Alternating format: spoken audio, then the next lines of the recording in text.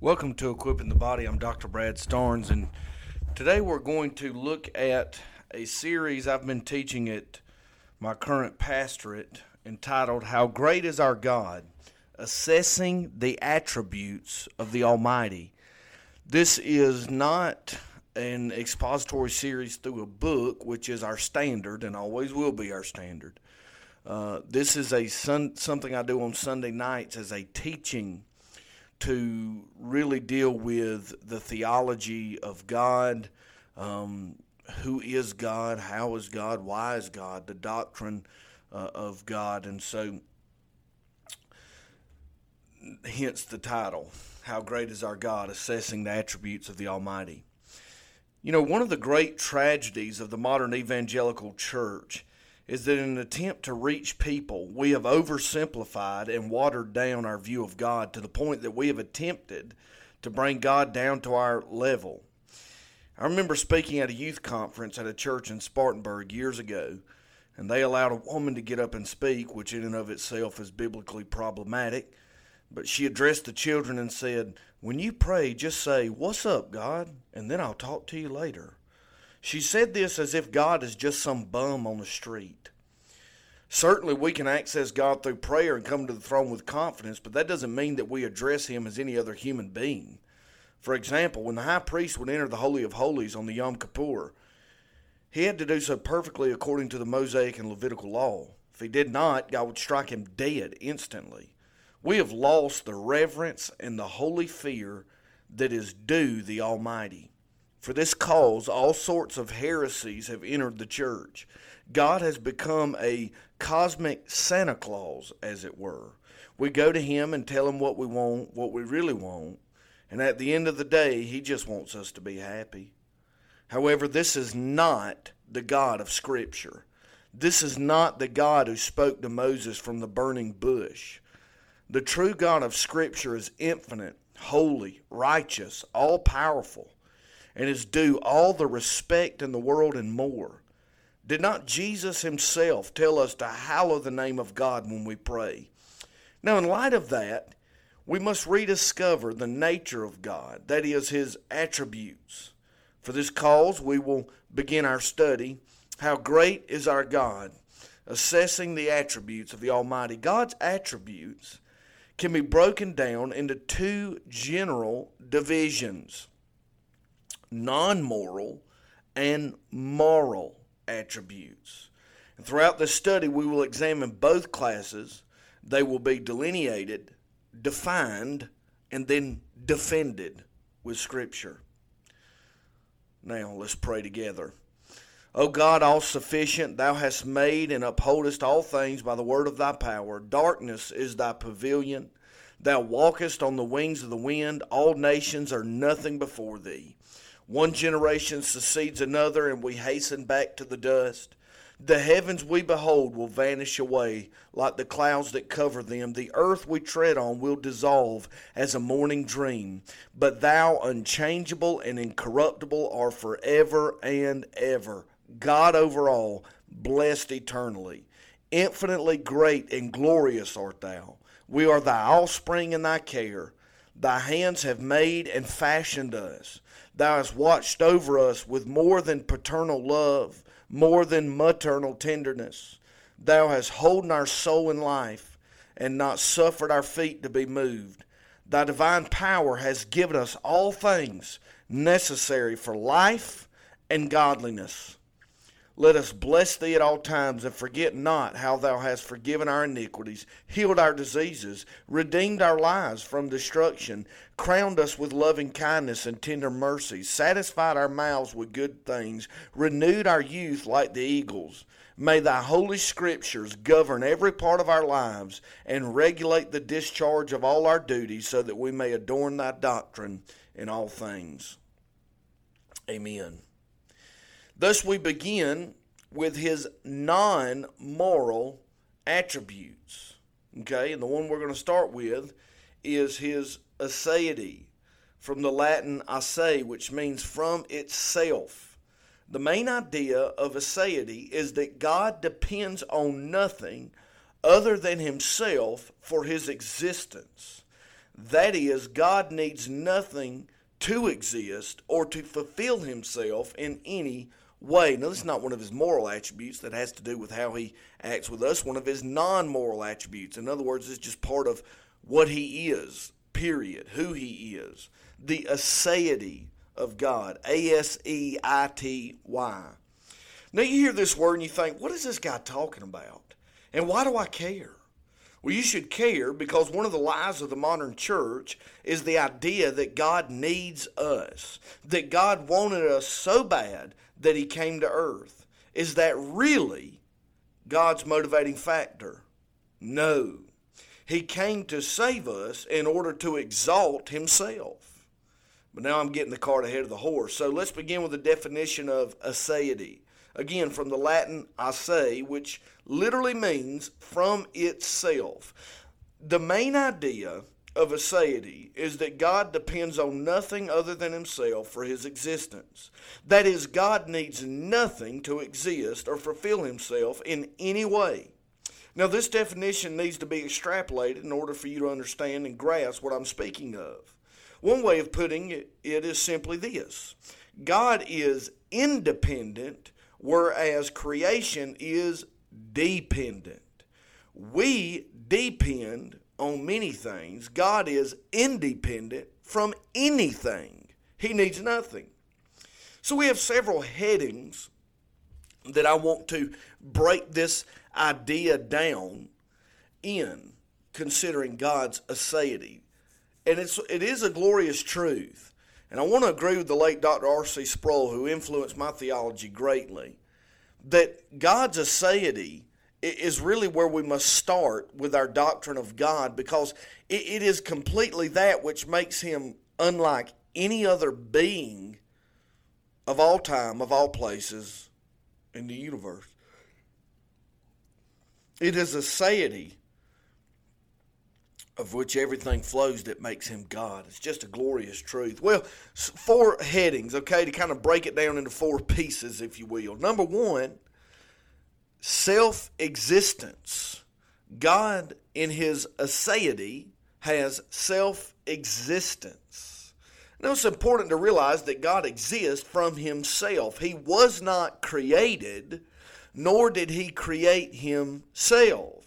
He has simply always been.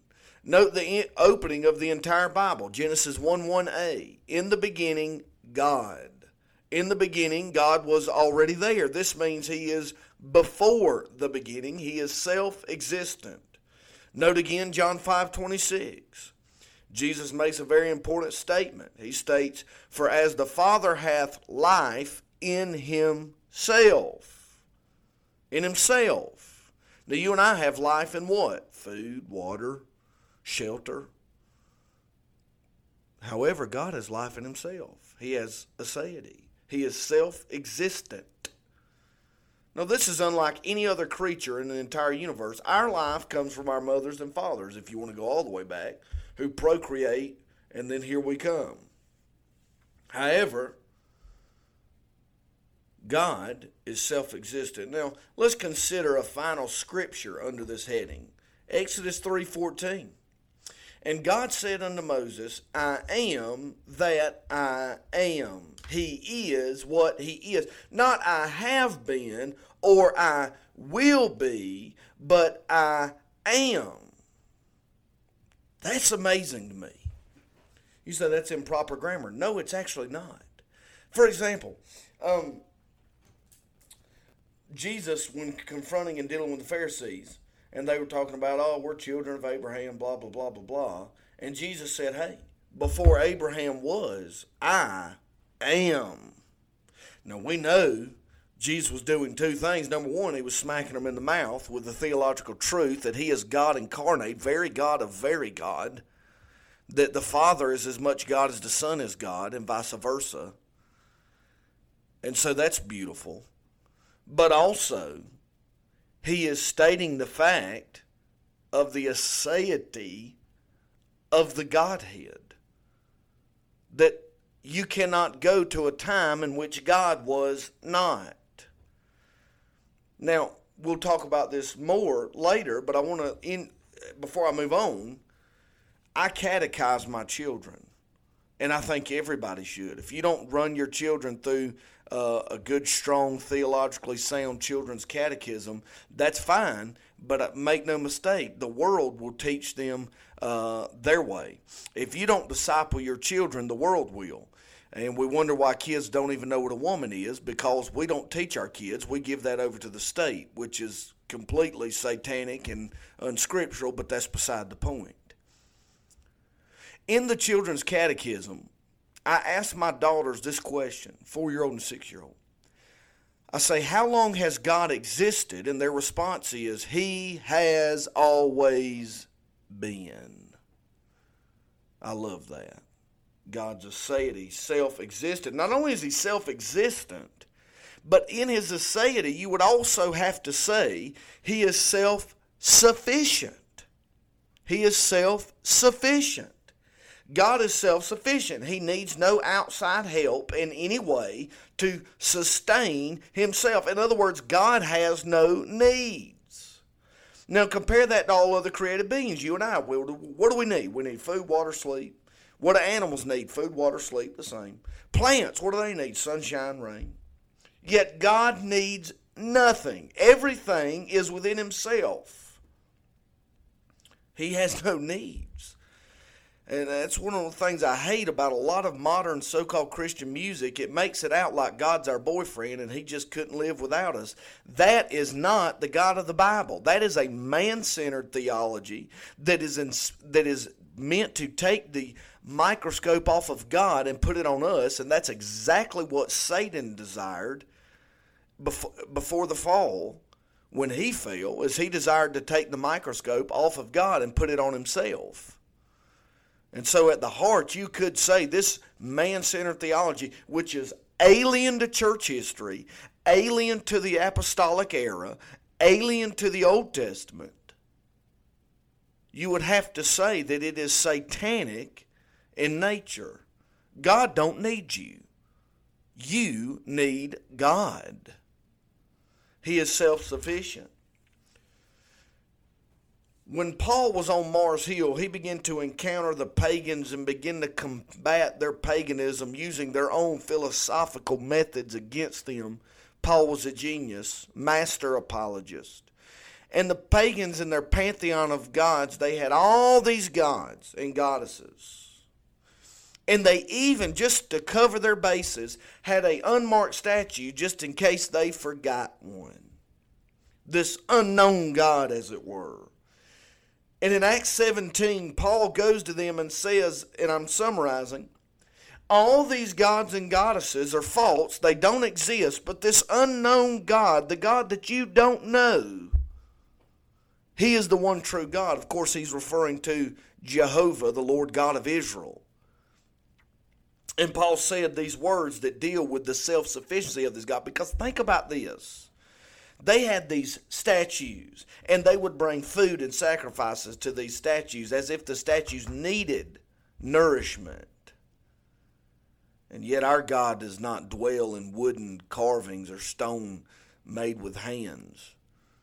Our God is transcendent, and He is immanent, and He is eternal, and He is self-sufficient because He has aseity. Listen to what Paul said. Acts 17, 24 through 25a. God that made the world and all things therein, seeing that He is Lord of heaven and earth, watch this, dwelleth not in temples made with hands, neither is worship with men's hands as though He needed anything. Our service and worship to God does not fulfill His needs, because He doesn't need anything. Rather, they are rendered Him because they are owed Him. God don't need your worship, but you owe God your worship. You say, wasn't that the same thing? Not at all. Because one side puts you in control, and the other side shows that God is in control. So no, it's not the same thing. And it fundamentally changes your view of God. And if you don't have a high view of God, then you have not met the God of Scripture. You've met the God of secular culture, the God of Wikipedia theologians, as I call them. You know, the people that want to argue about the Bible, they don't actually know what the Bible says. They just watched The Chosen, read a couple of Wikipedia articles, and now all of a sudden they think they're Adrian Rogers or Al Mohler, and they're just these giant theologian types. How false. How sad. Anyways, God doesn't need you. You need God. He is self-sufficient. He is self-sufficient. Thirdly, He is self-exalting. God's number one priority is not the salvation of sinners. And people go, "Oh my goodness, whoa, what are you saying?" Calm down, take a breath, and let me explain. God's number one priority is His own glory, and He is glorified in the salvation of sinners. But the priority is not upon us, the priority is upon Him. Because if He cast every one of us into hell, He would still be worthy of all honor, glory, and respect. Not by virtue of what He's done, but by virtue of who He is. You say, "Man, you have a high view of God." Most saved people do.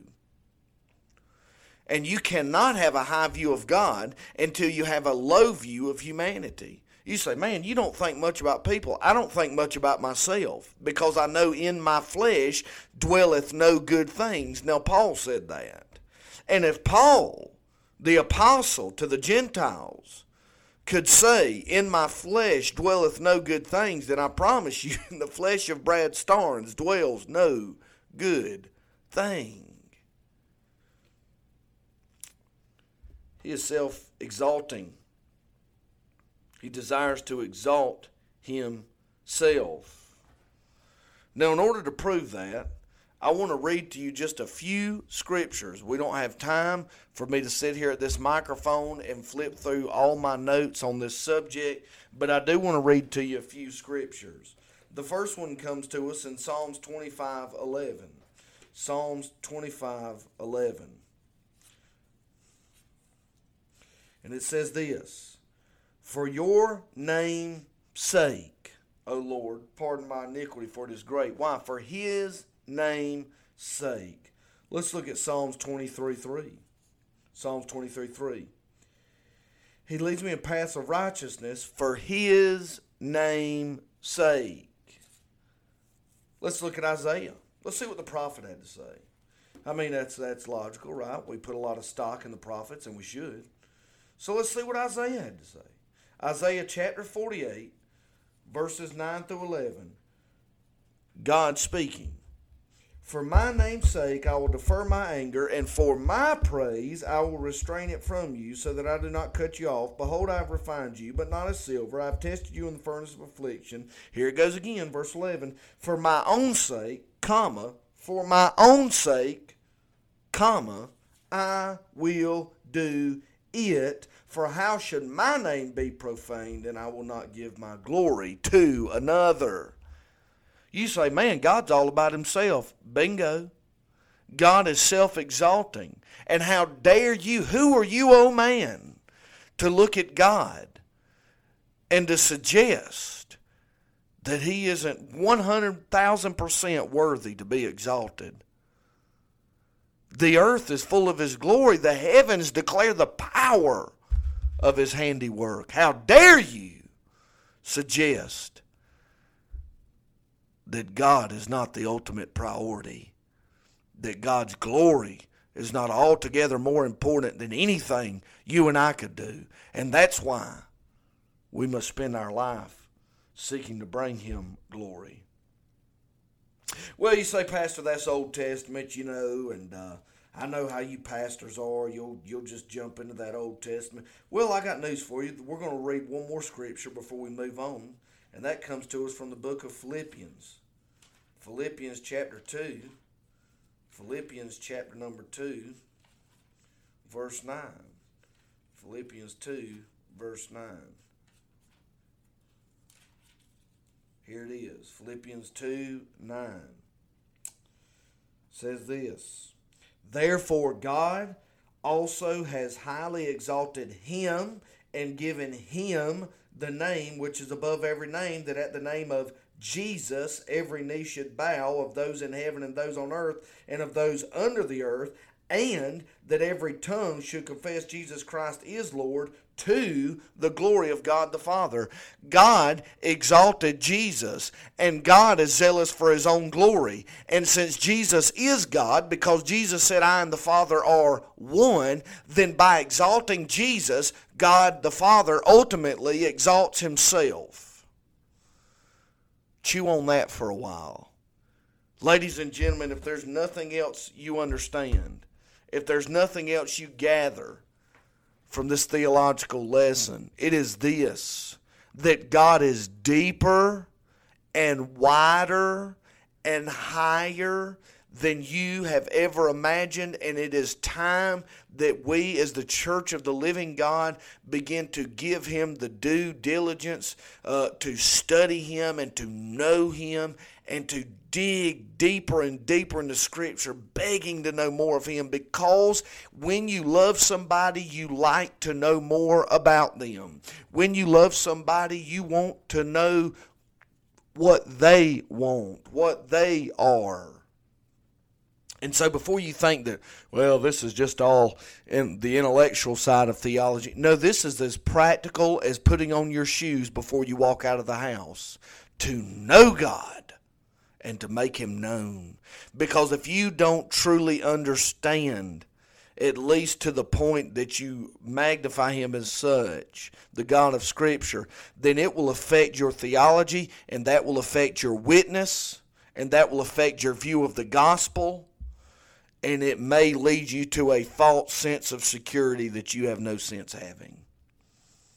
He is self-exalting. Lastly, being that God has aseity, he is self-content. Oh yeah.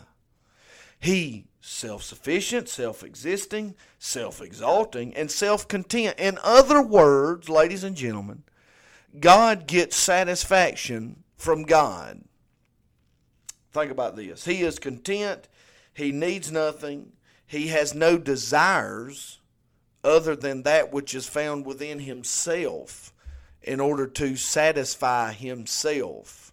I know this last one, I'll grant you, this last one is a little bit abstract. But let me read you a scripture. Psalm 16:11. Psalm 16:11.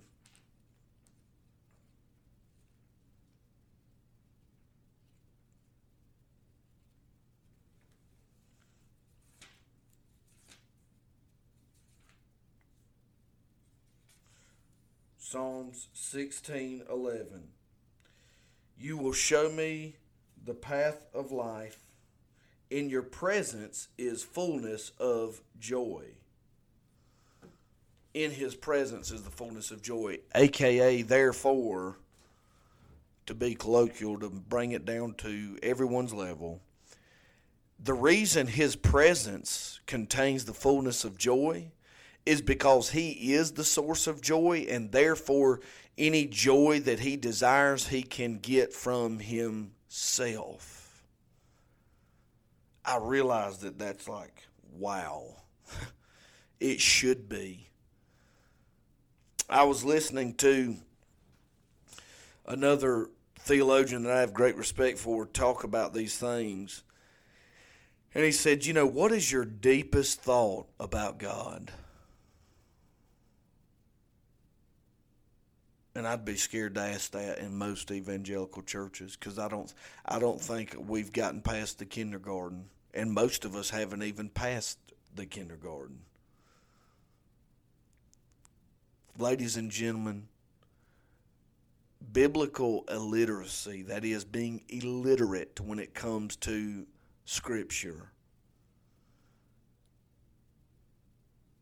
is deadly. Because to not know the Scripture is to not know the Savior. When I was in seminary the last time, I hope it's the last time, I don't want to go back, I wrote my doctoral project on this subject, biblical illiteracy.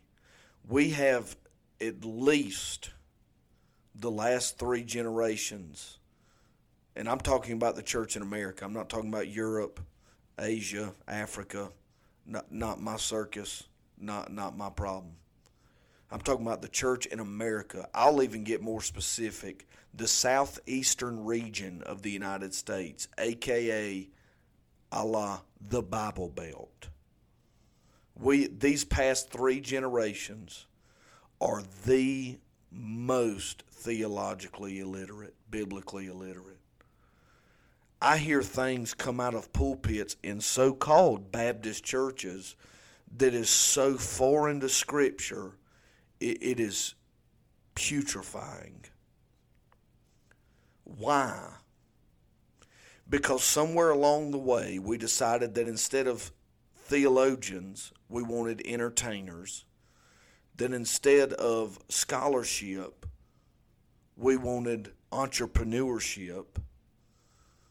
And instead of theological depth, we wanted a show. And now we have 3 generations, some would say 4, I think 3 is safe enough. 3 generations of people talking about a God that they don't even know. Their concept of God is absolutely foreign to Scripture. How do you know? I've been a pastor long enough to know the things I hear people say about God, and I mean people that have quote-unquote been saved for years, and I think, oh my gosh, where did you get that from? Ladies and gentlemen, I'm telling you, we need to get in our Bibles. If nothing else, if you don't listen to these theological discourses, if you're not going to do anything else, please read your Bible and think. Assessing the attributes of the Almighty. How great is our God? He's great. We dealt with one of these attributes today, is Aseity.